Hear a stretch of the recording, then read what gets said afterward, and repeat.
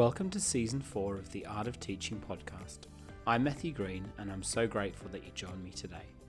Before we get started, I just wanted to say a huge thank you to all of you that have subscribed, listened and reviewed the episodes. I really do appreciate you taking the time.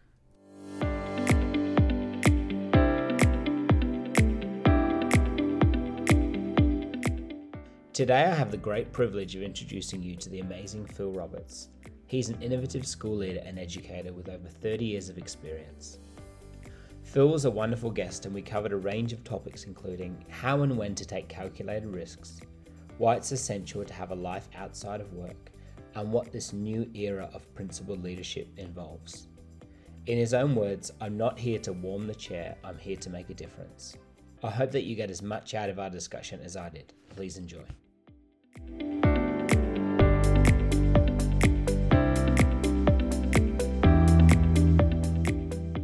Phil Roberts, welcome to the podcast. Thank you so much for taking the time. I am thrilled that you would speak to me. Thanks a lot, Matt. And I must tell you, I'm not only thrilled to be here, but also when I look at the people you've spoken to in the past, I feel really honoured to be part of that illustrious company. Fantastic. Thank you so much. We are phoning, you're phoning in from your office, I presume, from the school that you currently are principal at. I thought it was supposed to be school holidays. What are you doing? Okay, so school holidays are for children. Yeah. And the principals generally, I'm pretty sure most of us have a little easier time in the school holidays, but I think that a lot of work needs to be done over that time that you structure well for the holidays. So it's not possible to be home every day and expect to do the job well, Matt. Yeah. Quite possibly the most important question of our interview. What is your coffee order? Well, that's a really good question because I noticed that when you were asking other guests on your podcast, and I don't drink coffee, but what I do drink is Lapsang Souchong tea. I buy it by the kilogram, and my staff hate the smell of it. It smells like a zoo, but I drink about 8 mugs of Lapsang Souchong tea. It's a burnt tea. It's a very smoky flavour. So that's my favourite drink, Matt. Okay, and what are some of the reasons behind that? Have you? I'm assuming it's a Chinese tea. Have you travelled in China? Did you come across it through a conference, or how did you? No, I just have mainly been a tea drinker. I don't go out of my way to avoid coffee, but I enjoy the different tastes of some teas, and this is a black tea. It's a heavy tea. It's a strong, heavy flavour, and it's. Probably, I think tea's a very, very refreshing drink, much more so than coffee. Yeah. So, and it's got the antioxidants and everything else, Matt, so you might as well fill yourself up with a good cuppa. Absolutely. I mean, I was born in England and I grew up drinking tea. And so some of my fondest memories are some of those discussions with my grandparents and with my parents around a lovely cup of tea. And it's so... right. It's so diverse, and it's wonderful to it's wonderful to see. I mean, it's wonderful, I think, to experience so many different types of tea. So, are you set on this particular one? Have you... Yes. I used to like my Russian Caravan, but it wasn't smoky enough. And I actually order through a company in Tasmania called The Art of Tea, and it comes to me in kilogram bags. Would you believe? They must think there's some sort of drug coming through the post. You know, I'm surprised the sniffer dogs haven't sort of identified it because it's that strong. Wow. But, you know, I go through it a lot. And as I say, I think when you're teaching throughout the day to have your regular, a lot of people have water and I drink that too, but regular cups of tea keep me going. Fantastic. Is there a book that you have recently read? It could be in the realms of education, or it could be beyond, that has made you stop and reconsider a few things? Yes, I would say I enjoy politics enormously, Matt, and I enjoy reading political biographies, and I've just read 2 biographies on Donald Trump. One was called A Very Stable Genius and I Alone Can Fix It. These are the Washington Post journalists, Ruckett and Leonig. And they made me reflect very much on the fragility of our democracies. Wow. And he, in my view, he was a truly repugnant human being and an appalling leader. And I think, we often need to remind ourselves that leadership must exemplify many of the same qualities, whether you are running a country or you're running a school. There are certain personal attributes and qualities that you should possess and bring to the fore. And yes. I think he was so lacking in those qualities that the books are truly insightful, and it's a front row seat into the anarchy and chaos that characterized his leadership. Yeah, wow, fascinating. Do you think it's important to read extensively outside of your area of expertise? I mean, do you obviously leadership? The book that you've just quoted before is obviously related to your role as a school principal, but do you think it's important to read other things as well and seek a variety of opinions? Yeah, very much so, Matt.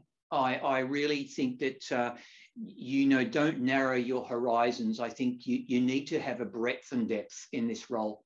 Yeah. You need to be able to, as leaders, we are community leaders. We're in contact with many people from many diverse backgrounds. And I think it's really important, and it's more enriching when you can have conversations about a multitude of issues. And I think, that's the perspective I come from. I don't limit myself. I'm a huge podcaster. I listen to, because my drive is probably 50 minutes to get home and to get here every day. I live in the Northern Beaches, and I listen to my favorite podcasts. And let me tell you, you're part of that. Oh, thank you so much. So, but I listen to a whole range of different perspectives and views, from politics to crime, you name it. Fantastic. Do you think, Phil, that the notion of leadership has changed or is changing over the years?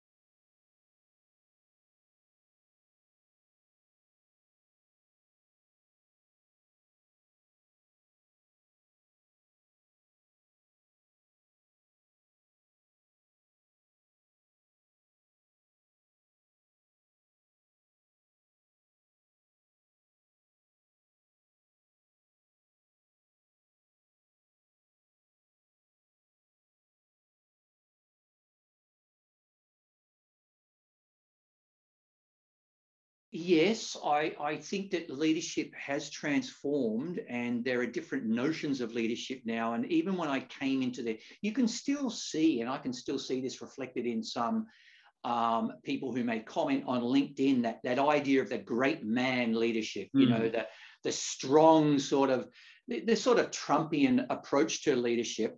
In education setting, I think we've had the transformative leadership, the distributed leadership, and we're very much in an era and the importance of the educational leadership. Yeah. And the principal, who used to be quite detached from that notion, that principal was perceived as a bit of a manager, and now I think the principal is a leader of educational change, needs to be a leader of educational change. And so I think there has been those iterations that we've seen come through.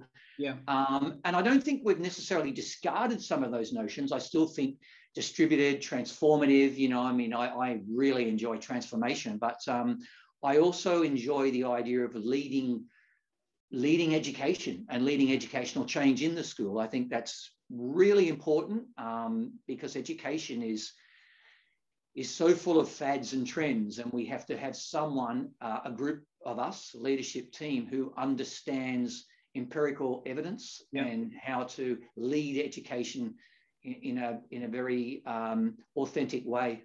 Yeah, it seems like a really curious role, that of the principal as well, because obviously you get into the role because of your skills and expertise within the classroom, but once you sit in the principal seat, it's a different set of skills from your tool belt. I mean, you're now managing, you're in charge of fiscal responsibility, staffing, HR, community engagement, and also being a leader of curriculum and implementation. Do you think people have people that are not in the role have an accurate understanding of what's involved in leading a school and being a principal? No, they don't, Matt. Not even my wife does. It's remarkable. I Yeah. spent, I came into it like I've been 20 years as a principal. Wow. And I remember very clearly my first 4 years, they were really like walking in fog.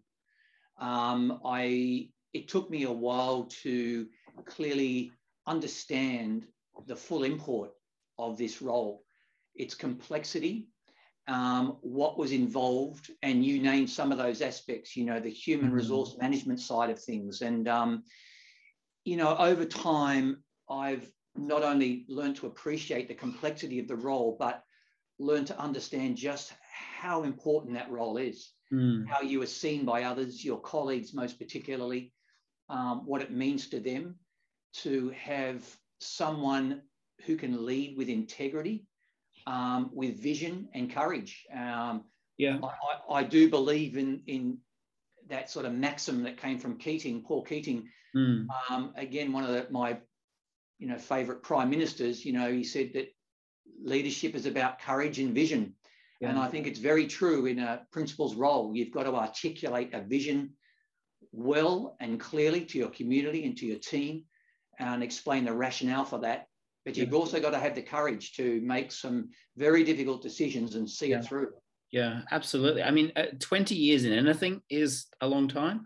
But how do you stay so passionate and so excited to come to work in your role? Because I think when you think about principal turnover and challenges and complexity and burnout and all of those other things, why do you think you're still sitting in that chair and as passionate as you've always been about leading a school?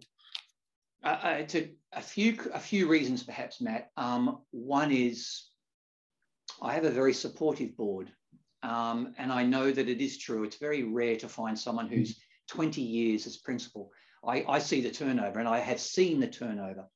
But we have a very unique culture at Mount Sinai College, and I think one of the defining features has been having a board of management that know the lines of demarcation.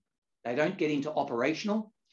They are strictly there for strategic, and they trust your judgment.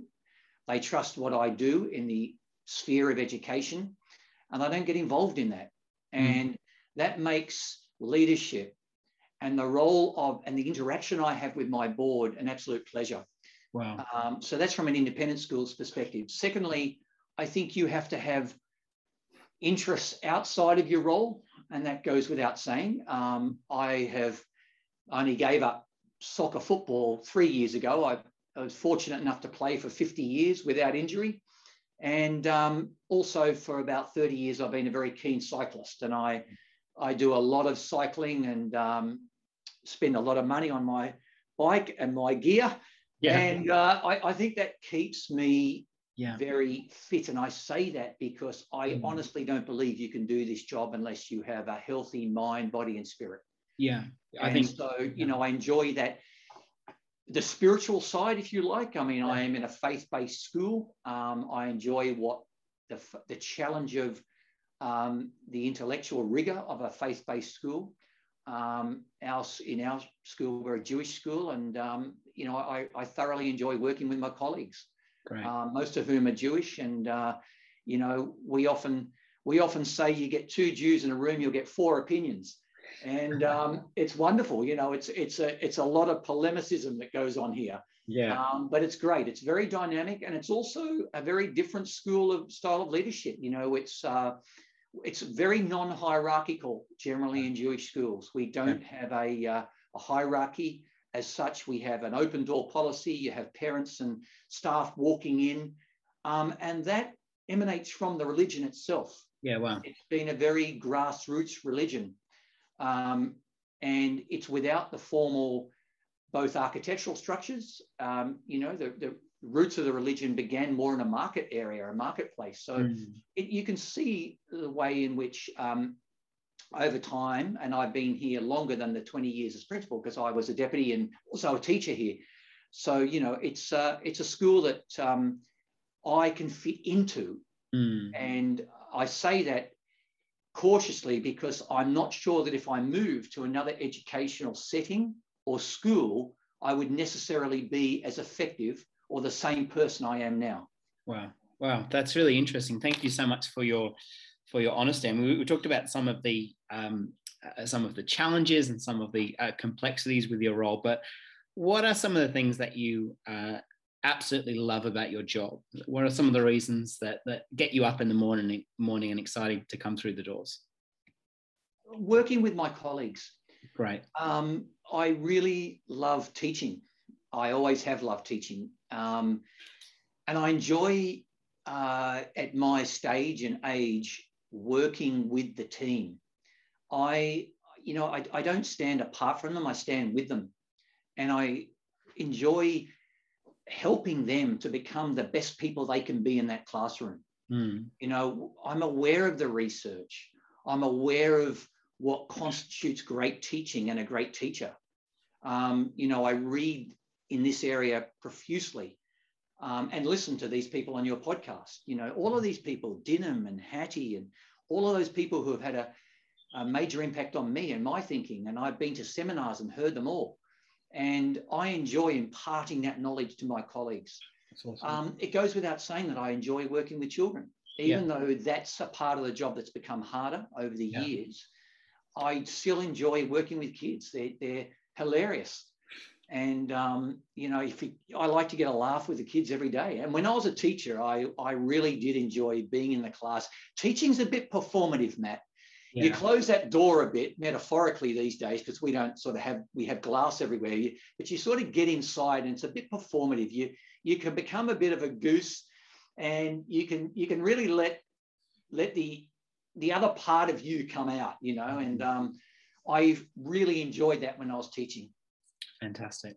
It's really wonderful to hear. And I think when it was, for those people, obviously we're recording in audio, so you can't see the video, but it was great to see Phil getting really excited when he was talking about working with children. It's so lovely to see, Phil, that even after 20 plus years, you're excited about seeing kids learn and grow and develop.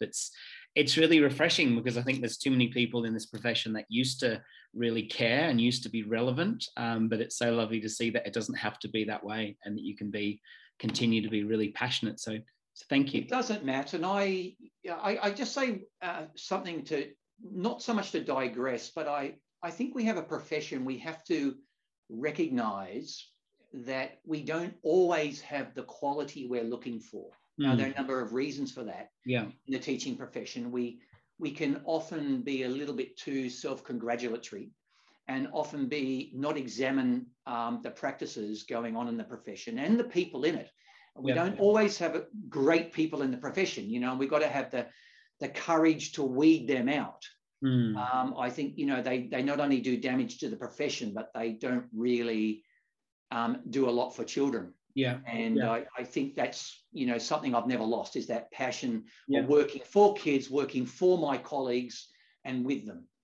And you may have already touched on this question, Phil, but how do you make sure that you're maintaining that balance between understanding and displaying relevant teaching pedagogy, but also exemplary leadership? Because I think one of the challenges that I find being both in a classroom and in a leadership role is that sometimes you feel like you've got one foot in both camps. And I know for me, sometimes I feel like a great educator one day and not such a great teacher, not such a great leader.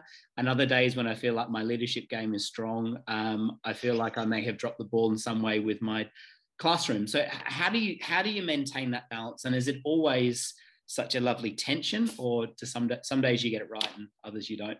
It may be a little bit more prevalent in your circumstance, Matt, and I can understand why. I think fundamentally I am the leader more than I do have a role to play in shaping the education and what we do in the school. Of course, that's important, but I come at it from, if you like, the AITSL perspectives, you know, if you look at the standards for principals there, they're pretty damn good, you know. That's true. Leading, teaching and learning, and all the others, you know, developing self and others, and leading improvement and innovation and change, all of those aspects. I'm fundamentally coming from that perspective every day. You know, that's the way I see my role. I don't interfere with my staff in the classroom. I accept the fact that you have to, at some point, trust their judgment and allow their own creativity to come to the fore. What we tend to do, though, is have conversations around what constitutes excellence in this profession, what constitutes best practice, examine the fads and the trends. I know one of your previous podcasts, I think Steve Dinham was talking about this, we're a profession that we have to be very aware of what is not efficacious, what doesn't work. Yeah. And I enjoy that challenge of bringing to my colleagues the articles, the readings, the intellectual rigor that this profession demands. Yeah. Yeah. I'm just curious, Phil, do you think there's a difference between management and leadership? Yes, there is. That's something that has come up in a number of discussions I've been having. I'd just be interested to hear. Sorry, that question was not on the questions I sent to you, but I thought, no, you're here, yeah. It's one that we have spoken about in the past. And I think, unfortunately, you probably will find there are some principals who are fundamentally managers. And they are people who are the desk jockeys, and that perhaps they see their role as one of answering emails most of the day. They remain fairly aloof and detached from the operational side of things. They delegate a lot to others, don't take responsibility, don't articulate a vision, and probably lack the courage to make those decisions, because it's all delegable. That's a managerial role. It's not to say that there aren't aspects of this job that you have to manage. Yeah. Some of which are incredibly painful, by the way. I mean, any principal who has to manage NAPLAN will tell you that is, it almost brings a grown man to tears, managing that process from an independent school's point of view. So that's management, but you have to do it. There are aspects of this job that are management. Yeah, it's really interesting, because I think one of the trends that I'm noticing is sort of that shift from the management and the administration of a school really to more of that transformational leadership, and more of that leadership which actually empowers others. But the thing that I'm trying to get my head around is, you obviously require a lot of trust to be able to let the professionals, let the people that are in the classroom do their job. Is that difficult? Is that a hard thing to do as a leader, to allow people to be able to do their job and to check in? And how do you ensure that standards are maintained and there's consistency of implementation? And how on earth do you do that? Because it strikes me as it would be a lot easier to tell people what to do and micromanage them. Obviously, that's not as effective. But how do you create a culture in your school where people are actually empowered to do their job? Sorry, that was an incredibly long question. It's a great question. I get it. No, we have a culture here of mentorship. So it's quite natural here for my leaders and for others to walk into the classroom and to observe practice, and then afterwards to talk about the practice. Now, you're looking at student learning when you're going in there. Yeah, wow. You're seeing what is happening in student learning. But having those great conversations is part of the natural operational landscape here. Absolutely. So I think that, we have a beautifully designed school. In fact, it's won an award. We turned what was a pig's ear into a silk purse. It was a dog of a school, if I don't mind saying myself. It was old-fashioned. We have glass everywhere. You really can't hide in this school, and it's open walls between the grades. So you work with your colleague a lot of the day. So it's an environment that is not allowing the individual to go inside to a square box and close a door for the rest of the day. Yeah. It's an environment that encourages discourse, encourages an examination of practice, encourages the examination of student learning. I have been incredibly involved on so many committees and other leadership roles external to the school. as have some of my colleagues, and we run a very proficient program for our proficient teachers or highly accomplished or lead or experienced teachers. So, once you've got your systems in place, Matt, once you've got those critical systems in place, you can manage your school in the way that it should be managed.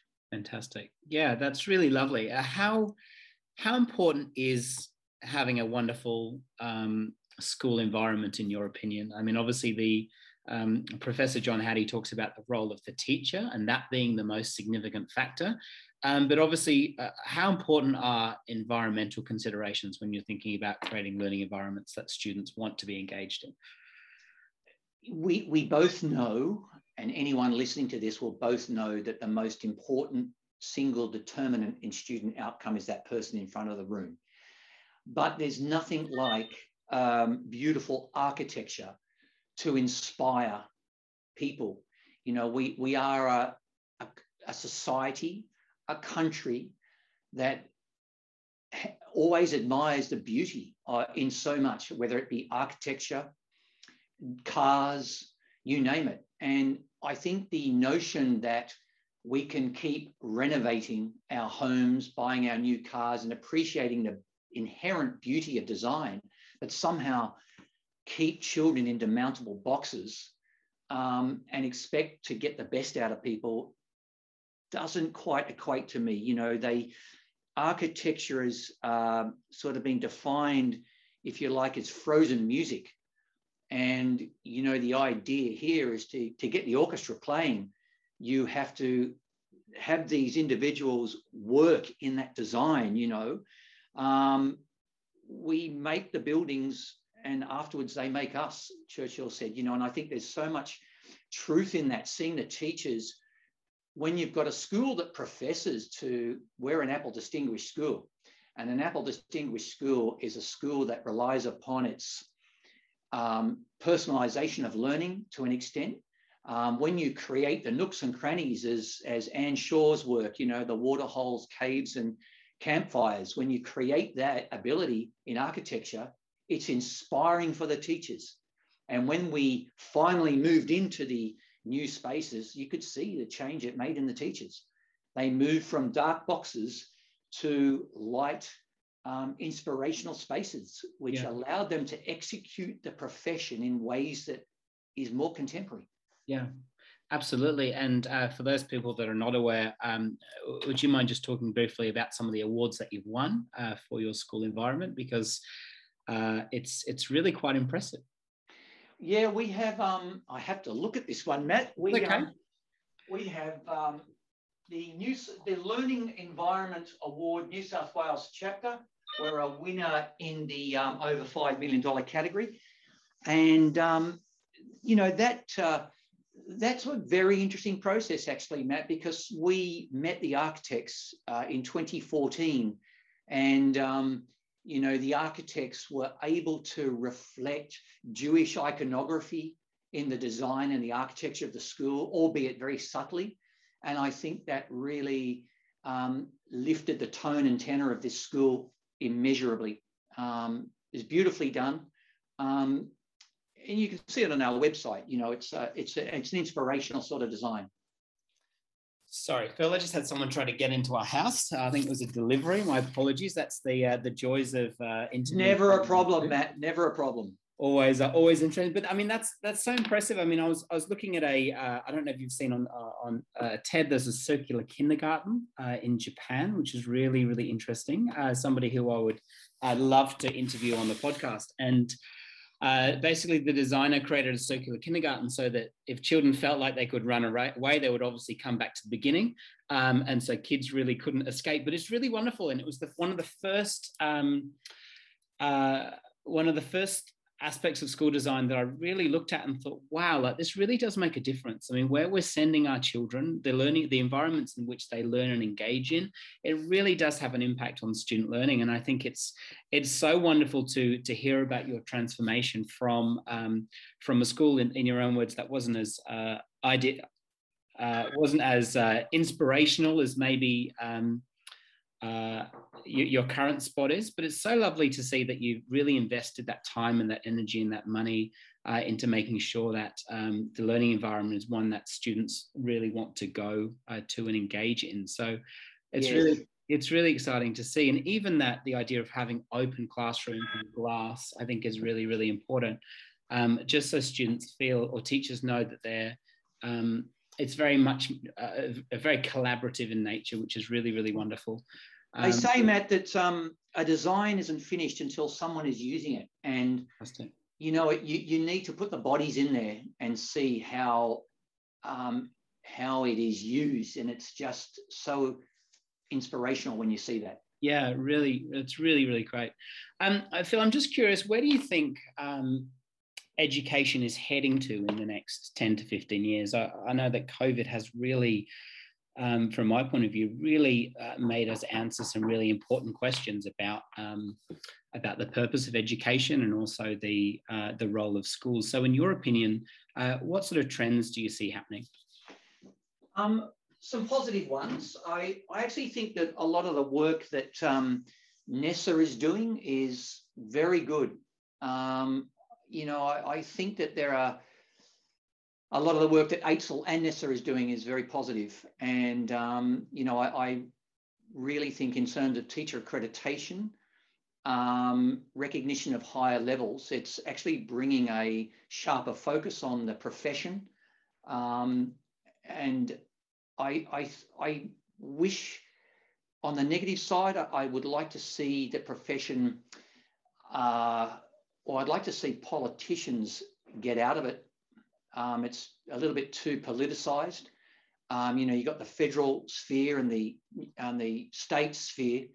And, you know, I would love to see a little bit less of that sort of, you know, politicization of education. And I think what happens there is that you end up getting not enough leadway and not enough time to implement the changes you need to, because so often the politicians are demanding some sort of change, you know, depending on who's come into government. Now, it never used to be like that, or it never was as obvious as that. And I think that has a deleterious impact on the profession. Yeah. I think one of the things that we're going to have to grapple with is we all understand that there's going to be change, but it's the pace of change which I think is becoming more difficult for teachers. You know, that the rapid pace of change is something that is, and that's often brought on by technology and other factors external to the schools, external to education itself. Yeah, wow. You alluded to one thing. I mean, COVID itself has transformed a lot. So I see it in some positive sense. I see some things happening there which are good, and still some areas there which concern me. I think we have to be very awake to the fads and the trends. You know, we have to be guided by really good empirical research. Yeah. Those are the things that preoccupy me. Yeah. And how is your school community going, Phil, after a pretty interrupted year? How do you, what have you had to do as a leader and a community, someone who is so involved in your community, to make sure that everyone is okay and being looked after? Offer hope. Yeah. You know, it's so interesting. True. Yeah, it's interesting, Matt. You've got to, when you become a principal, you understand your position in the community as much as anything else. I'm not by nature an optimistic person, actually, but I am a person who holds out hope, and I think there's a difference there. Hope is something that you actually, as a community, you work at, and you aim towards an outcome. Optimism casts your fate to the wind a little bit, you know, but I think you have to offer your community some hope. And our staff have just done the most amazing job. You know, they have really, you would expect it in a school like this that prides itself on its use of technology, as an Apple distinguished school, but we have done a very good job of managing this lockdown But having said that, we are mindful, all of us, of the fact that many families are finding it very hard, and many children have found it very hard. Yeah. You know, these days, when I came into education, Matt, there was no word like well-being. We didn't even give consideration to, or there wasn't a lot of consideration given to well-being. And perhaps to some extent, we didn't have the issues then that we have now. So we are so acutely aware now of ensuring the well-being of our students. And I think some of those kids have found it very hard at home in lockdown. Yeah. So that's an issue for many of us. Yeah, absolutely. I think it's so interesting seeing the type of year that we have had, especially as a result of COVID, and seeing how our school communities have adapted. We obviously work in two very different communities. I'm in the government sector, you're in the independent sector.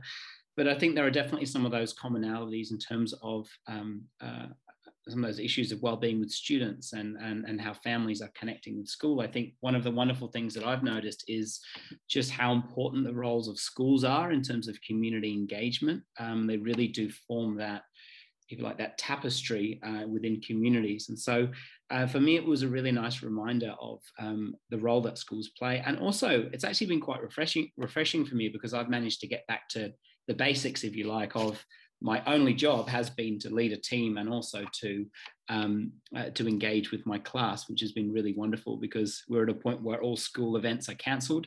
And so it's just me, the phone, the internet, talking to kids, which is really lovely. And so in many ways, it's been quite refreshing to go back to basics. I'm not sure if you feel the same way. I can well imagine. I think that our curriculum has become so cluttered. Yeah. And for you to get the time with your kids, because what we all want to do is to build a great rapport with our kids, don't we? Yeah. You know, it's often said, if you can't reach them, you can't teach them. Yeah. And I think sometimes the cluttered curriculum and the frenetic pace makes it very difficult to build the strong connections that you require. Yeah. And particularly for the little kids. So yes, there's a lot of what you said there, which I really understand. Yeah. And I totally agree with. There's been a calming influence I've seen in this time, which has been pleasant. I must say it hasn't been, you know, I was saying earlier on, what has surprised me is my own ability to attend to meetings, to conversations, to readings with a far greater level of focus. Yeah. And I think that it told me something about how I had lost some of that in the frenetic pace of a principal's day. Yeah, wow. You know, you have to jump around from, you know, this is why the Ross's work on the third space is so important. You've got to find that point at which you need to slow down and find your own center, if you like. Because quite often you don't realize what's happening. You're on a phone call, you're dealing with some teacher's issues, you might have student behavioral issues, you know, you're back to another phone call, you've got another meeting, and you can't, in a day like that, always attend fully to what has been said and done. Yeah. So the slower pace at which we are working at the moment has made me realize that I've got so much more attentiveness to the conversation. And I think that will be an important message for everyone who's listening to this podcast, by the way, not just me. Any leader will find the same thing. Yeah. I'm just curious, Phil, how do you stay present when you're dealing with these things? Because one of the things that I've found particularly challenging with the role is, as you mentioned before, they're constantly interruptions, things like answering emails and planning curriculum and meeting with teams and deciding which fires to be putting out and what direction to go. How do you make sure that when you are with somebody that you are really in the moment? I was on a call last week with Jane Burns, Professor Jane Burns, and she had a little, what she calls a bento box for well-being. And what I really liked about her, because I think there's a lot of rubbish going on, by the way, in well-being. I think it's become an industry. And a lot of stupid things are done in the name of well-being. But what I loved about her bento box was returning to some basics, Mm. really good sleep. And if I just digress for one moment, when I say that, I read a book which had a profound impact on me, and that was Why We Sleep by Matthew Walker. Yeah. If anyone wants to understand just how important sleep is to our functioning, you need to read that. Good diet, good exercise, good friendships, finding your purpose in life. I mean, often principals and teachers have it because that's the calling of the job. Yeah. But I think so many people don't have a centered meaning or purpose to what they're doing. Yeah. Now, I feel very pleased in life that I've got all of that, that there is nothing that I look at in my life and think, oh, gee, I'm deficient, or, there's something that I don't really have burdens or worries. I've got 2 adult children. They're doing very well. I've still got a lovely wife. And as I said to you before, I've got my exercise routine. It's very important to me, and also don't believe that as principal. And I saw recently someone had posted on LinkedIn a principal's diaries day, starting at 6 o'clock and going through till 10 o'clock at night. That sort of stuff is rubbish, in my view. I'm not impressed by that stuff. No, this sort of stuff. If you think that is somehow impressive, you've got the wrong notion. You won't last long at all. Yeah. You're going to burn out yourself. You're going to be an annoyance to your colleagues. You have to find a way to look after yourself. And I have found that way. Yeah. Yeah. I think that it's so important for somebody like me who aspires to continue, obviously, their career in education, to see that it doesn't have to be, you don't have to do all this at the sacrifice of things that are really important to you. And for me, I know the things that I wouldn't be able to handle this level of complexity that I currently have in my first year of teaching. It would have just crushed me. And so it's really wonderful and really important, I think, for people at my stage in their career, to see people like you that are committed to finding out how to do it well, and to do it in a way that doesn't tread all over people, doesn't destroy people, doesn't destroy a school culture, but you can actually do it. There is a way to do it. So I'm so grateful for your example here. I think it's really important. And can I just say, Matt, I had we're in the Jewish schools in Sydney, we are close, all of us. And I had a colleague. She was a wonderful person and a great leader, but she also worked she was an incredibly hard worker, but I also think a micromanager. Anyway, she was on the cusp of retirement and then, was very ill and passed away. No one's going to look back and say, wasn't she fantastic? She was still answering emails at 11 o'clock at night. This sort of stuff is rubbish and it's got to stop. Yeah. You're killing people in the profession. Yeah. And, I really think that good leaders know how to balance it. And I would implore you, urge you, and I'm pleased to hear you say, don't get sucked into that vortex. Know your limitations, but also know your lines of demarcation. Yeah. You turn around and you say to people, no, I'm not going to be, I'm sorry, I'm not going to be doing that. Yeah.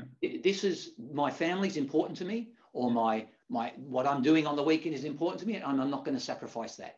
Yeah. You become a better principal for it. Yeah. That's what people don't get. The idea of, I'll get up at 5 a.m. and I'll go to bed at 11 at night. And I'm going to be working all the way through. I don't know who you're trying to impress, but it's certainly the greatest deterrent to bringing good people into this profession as leaders, if that's how you think leadership should be exemplified. Absolutely. And I'm so grateful that is slowly changing.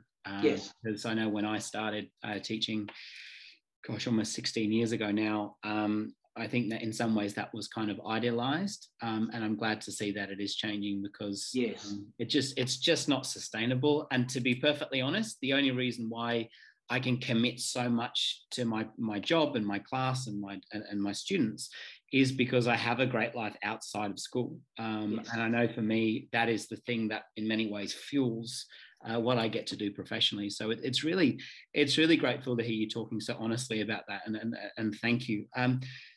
Do you think that do you ever get caught up though in that comparison? I mean, you're obviously, you would get to rub shoulders with some pretty incredible educators, but do you ever go, oh, I should be doing that. I should be, you know what I mean? We should be really pursuing these things. Or how important is it as a principal to be able to see clearly and know exactly what you're meant to do, or what you're called to do as an individual? How important is it to know those things and not get caught up in the cycles of comparison?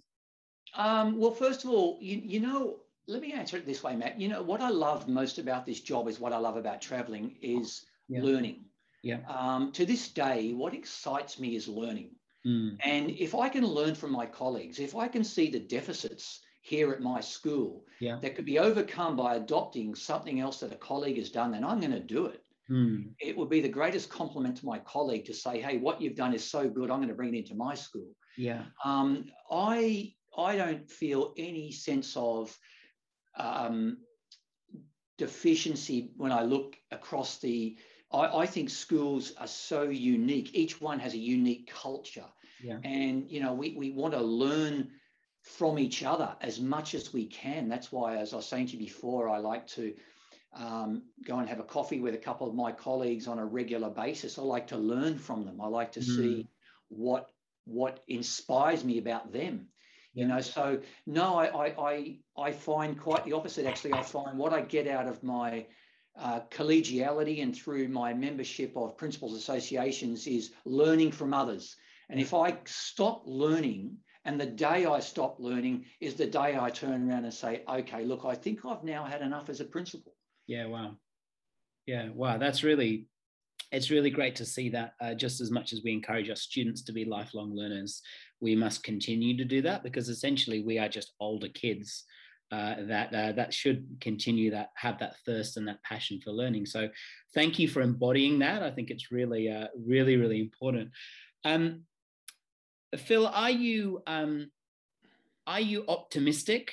We've talked a lot you have to be, you're a principal of a flourishing school, but we've talked a lot about the importance of a balance and this ability to create these thriving school cultures. And are you optimistic that we can do that? Or do you think is it a bit more complicated than that? Do you think I think it is changing? I actually going to start this response in this way, that what influenced me was reading about the Stockdale paradox.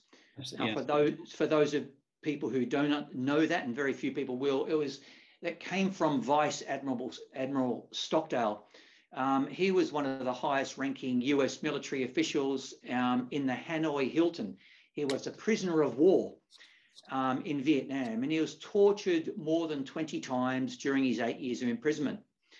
And what he found is that there were, with the other interns who were similarly tortured, he found that many of them would hold out hope that they were going to be released at some point of time. And he survived, the others didn't. And the Stockdale principle goes something like this. You must never confuse faith that you will prevail in the end, which you can never afford to lose, with the discipline to confront the most brutal facts of your current reality, whatever they may be. Wow. Now, it's not that there are brutal facts in the school, but I think you have to be very, very realistic about your challenges. Yeah, wow. Incredibly realistic. I don't think you can be Pollyanna-ish. I was saying before, optimism is the belief that things will get better. Hope is the belief that if we work hard enough together, we can make things better. And it needs no courage to be optimistic, but it needs courage, wisdom, and a deep understanding of history and possibility to be a prophet of hope. Yeah. So to answer your question, I have a lot of hope. Great. But I'll be very honest with you. I'm not an optimistic person. I am probably erring more on the side of a pessimistic person, but then pessimists are the ones who are motivated to change and do things. Right. And I adhere to that Stockdale principle. I think it's really, don't lose faith that you'll prevail, but be honest about confronting the challenges So real challenges that are here. Yeah, Phil, that's such a I remember reading that many years ago and just going, oh, okay. So it's not about being this sort of faith-filled person that has no sort of grasp on reality, but it's actually about putting those to intention. I think that's so important. And you can be both optimistic but also realistic. I think that there are challenges, which I think is really important. Absolutely. Phil, I'm so grateful that you would take the time. I just have sort of two final questions for you, if that's okay. The first one is, what do you want your legacy to be in education? Because at some point, you are going to hand over that chair to somebody else. It may not seem like a reality now, but at some point that will come. What do you hope that you'll be remembered for, the impact that you've had on your wonderful school? Yeah, it's such a great question, Matt. I think personal attributes. I want people, first of all, I love associating with people who have a sense of humour. And we got a lot of people here who have a sense of humour. So I want to be known as someone who at least has a sense of humour, because I think it's incredibly underrated in our job. Yeah. Someone who has worked with courage, with vision, and with integrity. Yeah. And with honesty, and someone who has been driven, been absolutely relentlessly driven by a desire to want to do what's in the best interest of the kids. Yeah. Educationally, psychologically, emotionally, socially. That's what gets me going every morning, to wake up and think. When we have meetings here, I'll often stop the meeting and I just say, when we're talking, should we do this? Should we do that? Is it in the best interest of the kids? Yeah, wow. And you come back to that as a seed point for conversation. So I want to be known for those personal attributes I said, but I also feel that, I want to be known for someone who really was there for the kids. Amazing. That's such a wonderful place, I think, to start to draw our discussion to a close, because I think we've covered so much, but at the end of the day, with the complexity of the role, the messiness, if you like, change, the most important thing is to keep our focus on the children. I think that's really, really wonderful, Phil. And I can imagine that the more complex your job gets, at times the temptation is to move away from that, but constantly refocus on what is the best interest for our children and our students, I think is so important. Phil, just one more question. What currently has your attention? What are you either reading, or what problem are you trying to work out at the moment? Just before I answer that, Matt, I just want to, thank you very much for this opportunity, because if I can relate something to the last question, one of the qualities that I think that principals have is our ability to listen, truly listen, deeply listen. And we don't get the opportunity to talk, and you've given me that opportunity. So thank you very much for that opportunity, because most of my day, and this is what I truly love doing, is listening to my colleagues, and I think it's incredibly important to be a good listener. What I turn my attention to most, to be honest with you, Matt, is I am deeply concerned, and let me come back to the Stockdale paradox, but I'm deeply concerned about climate change. And I'm deeply concerned about the political inertia and this country's response to it. I'm a political creature at heart. I love politics, but I'm really appalled the way in which this country is not responding to the challenge creatively and constructively. And I think I therefore just look at ways in which I can make a difference myself. Wow. I think you start at the local level. And then build up from there. We're installing some solar panels. We've already got some, but we're installing even more. It gives me great pleasure, to be honest with you. I think that's a huge challenge for humanity and for our students. Yeah, fantastic. And I think raising awareness with the next generation of young people, I think, is really important, because at some point these people that are in our care grow up and they continue to contribute to society. So I think making sure that making them aware of those issues is more important now than it ever has been. But Phil, I can't thank you enough, honestly, for your time. I know that you've got I would imagine you've got quite a jam-packed day. It is school holidays, but like you said, school holidays are for kids, not for teachers. So my hope is that people that are listening to this podcast would, whether they be on their commute to work or going for a walk, that they would really get something out of our discussion today. So thank you so much for taking the time. And I really do appreciate everything that you're doing to shape your wonderful school, and also to be part of that broader conversation around education. So thank you so much. Well, Matt, you're a legend, and thank you for all you are doing to help us examine the profession. I think what you're doing is tremendous. Great work, mate. Well done. Keep it up. Thank you. Thanks so much, Phil. Bye-bye. Thank you for taking the time to listen to the Art of Teaching podcast today. I hope that you, like me, got some valuable insights out of our discussion. For show notes, please visit theartofteachingpodcast.com. I've one favour to ask. If you could please head to the iTunes page of the podcast and rate and review the episode. This would really help to get the interviews and resources to as many people as possible. Also, I've created a private Facebook group so that we can continue the discussion after each episode. The link is in the show notes. Thank you again for listening, and until next time.